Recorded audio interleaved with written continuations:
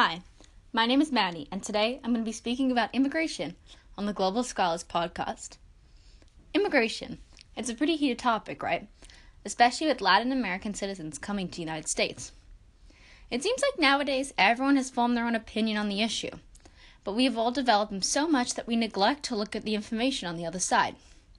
I believe immigration is a right that everyone should have. In the Universal Declaration of Human Rights, Article 13 states, quote, 1. Everyone has the right to freedom of movement and residence within borders of each state.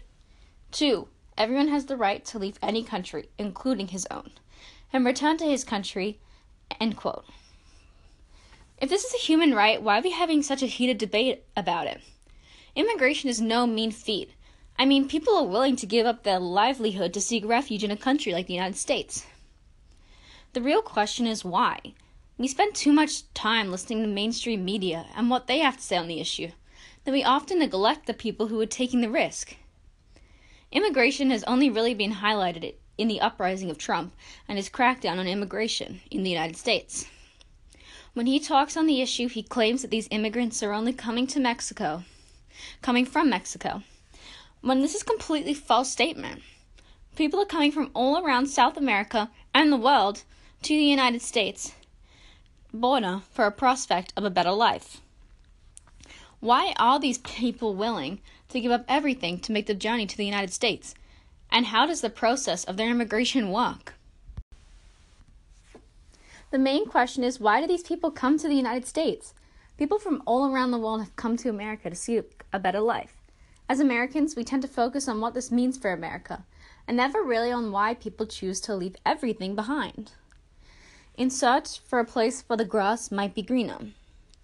These people are coming to the U.S., for one, undocumented, and from the moment they step foot in the U.S., they risk being caught and most likely deported. Many people would say that South Americans are coming to America in the search for the American dream. However, in most circumstances, this is not the case. About 11.6 million South American immigrants now call the United States home, and they're all here legally. South Americans make up 1/4 of the immigrant population in America. Immigrant Connect Chicago notes some main reasons why people in South America will immigrate. These being, the U.S. has better health care than South America, a better quality of education, and there were already a large population of South Americans in North America. Therefore, these immigrants will not lose a sense of their cultures. Some families decide to immigrate to America because they want to reconnect with family who has already immigrated here. The U.S. also has better job opportunities, better pay, and better working conditions. The U.S. also has lower crime rates than some areas in South America, these crimes being drug trafficking and human trafficking, along with many others. Poverty in South America is still on a high, with high rates of unemployment. This is one of the main reasons why people will come and seek refuge in the United States. There also have been shortages of water due to climate hazards in South America. These people will see these problems firsthand and realize that it's worth giving up their whole lives to have a chance at a better life. After reading Who's Really Crossing the Border, the U.S.-Mexican border, an article by Forbes, I came across a few things I didn't know about the locations of immigrants coming to the United States. What tends to be overlooked in the topic of immigration are who are these people. The president has frequently used the term Mexicans to describe this group. However, mainstream media and government in the U.S. haven't done is place a real face to who these immigrants really are. So who are these people willing to risk their lives in a pursuit for a better life? Although in recent years the border crisis has been brought up frequently, the number of people crossing the border has actually dropped. Overall, this is good news for both sides. The U.S. has less illegal immigrants coming into the country, and the economy of Mexico is improving. Their population growth is decreasing, which is leading to more opportunities opening up for the youth, who are the people who are most likely to immigrate. This shift in immigration now looks at Guatemala, Honduras, and El Salvador, rather than Mexico as people coming to the United States. These countries are smaller, so the flow of immigrants is less, and is moving at a slower rate. The current president of the United States has placed a hard attack on immigration, and this is good for the present, but in long term the numbers will stay the same unless there are real laws changed. No one can see into the future, so we don't really know what's going to happen with immigration, but we have some current assumptions. The administration is doing things like keeping up scare tactics and harsh border wall protection. This is good for both sides. However, we need real laws. It does take a lot of money for people to get to the border. Average wages in these countries range from around $100 to about $150. But places like Guatemala, Honduras, and El Salvador are farther away from Mexico, and these immigrants have the hurdle of paying their way to the border. Earning $100 and $350 isn't much, so people have to save up their money for quite a while to even make the journey. A lot of work that is done in these countries are coming from non-stable jobs, which means there are really no predictions of how long it can take someone to save money to come to the United States. Making some people's dreams of coming to the U.S. is just too far out of reach. These people also have to worry about the journey that lies ahead. If they run out of money before they get to the border, they're going to have no money to get back where they started, meaning that these people will have just given up everything for the chance to live in a stable country. And for these South Americans, the pros can outweigh the cons. So now the question is, what is the journey like getting these immigrants to call the U.S. home? John Moore is a photographer for Getty Images. He has spent years journaling immigrant stories and experiencing their journeys firsthand. He has seen many immigrants traveling on rivers, on top of freight trains, and by foot or bus to get to the U.S. border. Immigrants on top of freight trains face one of the biggest risks of all, as they could be fined or arrested. Yet all these immigrants face the danger of law enforcement. Many immigrants run out of money on the journey, as I stated before, and find themselves stealing for their families. Some people don't even make it to the border because they run out of money, or some even die before they get there. This death isn't because of old age. It's because of the danger that they face. Seeing the pictures that John Moore took really set in what the journey really looks like. These people are living in complete states of poverty. Many of the pictures you would see many of these pictures he took are like the pictures you see if you Google searched for poverty. These immigrants are coming from nothing. When they decide to make their journey, they must give up their job. They must sell their homes and their prized possessions to even have the chance of getting to the border. This makes this immigration so risky. Immigration differs from person to person. Some people see these immigrants as drug-trading criminals, and others see them as hard-working families doing whatever they can to have the best possible outcome in life. The facts state that in the U.S., as of March 2017, illegal immigrants make up 11 million of the people living in the U.S. Society can't possibly decide what makes an immigrant, as they have to look at 11 million individual people. Unlike contrary opinions, Mexicans aren't the only people that make up the illegal. Mexicans and South Americans aren't the only people who make up this U.S. illegal immigrant mass.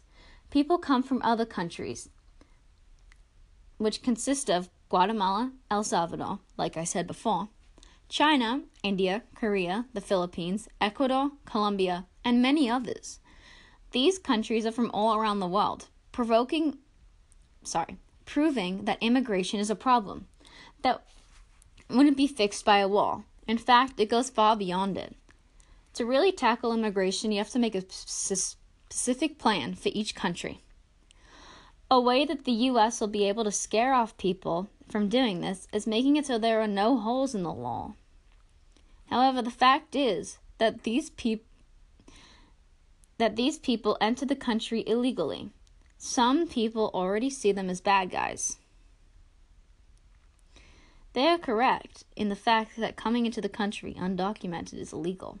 However, it is most likely that they committed a crime a long time ago, or their ancestors committed it long before they set foot on the earth. This connects to people that are suffering with the DACA issue, when their parents have already brought them here, and they only know the U.S. as their home. Moreover, these people are most likely make up 60% of the good tax-paying citizens that are illegal immigrants in America. Therefore, they should be treated as such. Some of these immigrants have parents that are here illegally, but they are U.S. citizens as they were born on U.S. turf. These situations have caused constant uproar in the political and media arena and will be continued to be fought throughout the future. In this article, I was able to read about the story of Lydia. Her last name was not used to protect her identity. She lives in Los Angeles and owns a jewelry store. She crossed the border in 1988. She's been protected by Obama over one of his many illegal immigration laws that protect people who are in the United States and have committed no major crimes. She lives with her husband and has successfully raised 4 children. She also has been able to buy a house, pay off the mortgage, and is now owns a second home so that her family can make a profit off of it. Lydia is a prime example of most people coming into the United States undocumented. She is a citizen of the U.S. Thus, she abides by the rules that our government believes should be upheld. Therefore, she really presents no harm and is the best example of what an undocumented immigrant in the U.S. looks like.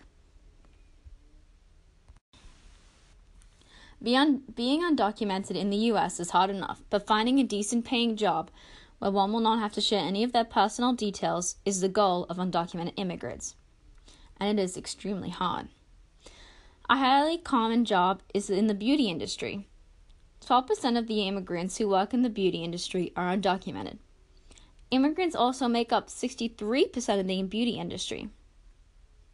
They find jobs in supermarket checkouts, weighing fruits and vegetables, stacking shelves, and making sure that the produce in the supermarket is selling and is fresh. Immigrants make up 60% of this industry. Both the beauty industry and the supermarket industry rely on immigrants to make up over half their workforce. Other jobs that are in the same situations are plasterers and masons, sewing machine operators, and farm workers. The jobs that have been listed so far share a common aspect, as they are all low-paying jobs, most of which being paid around $10 an hour, the highest being paid around $20 per hour. This is because many low-paying jobs don't require certification, and for an undocumented immigrant, this is the perfect kind of job. This can possibly be placing these immigrants into poverty. However, this life in poverty in America is very different from what it would have been like in every other country they came from,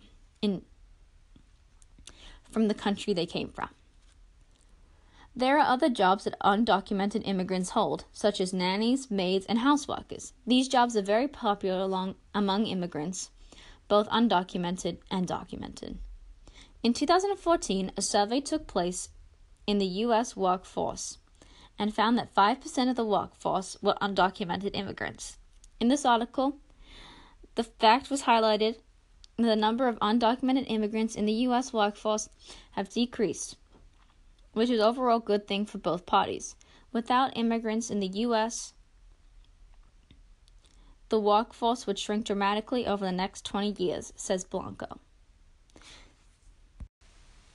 The information that I just read came from the ideas of Octavio Blanco from CNN Money.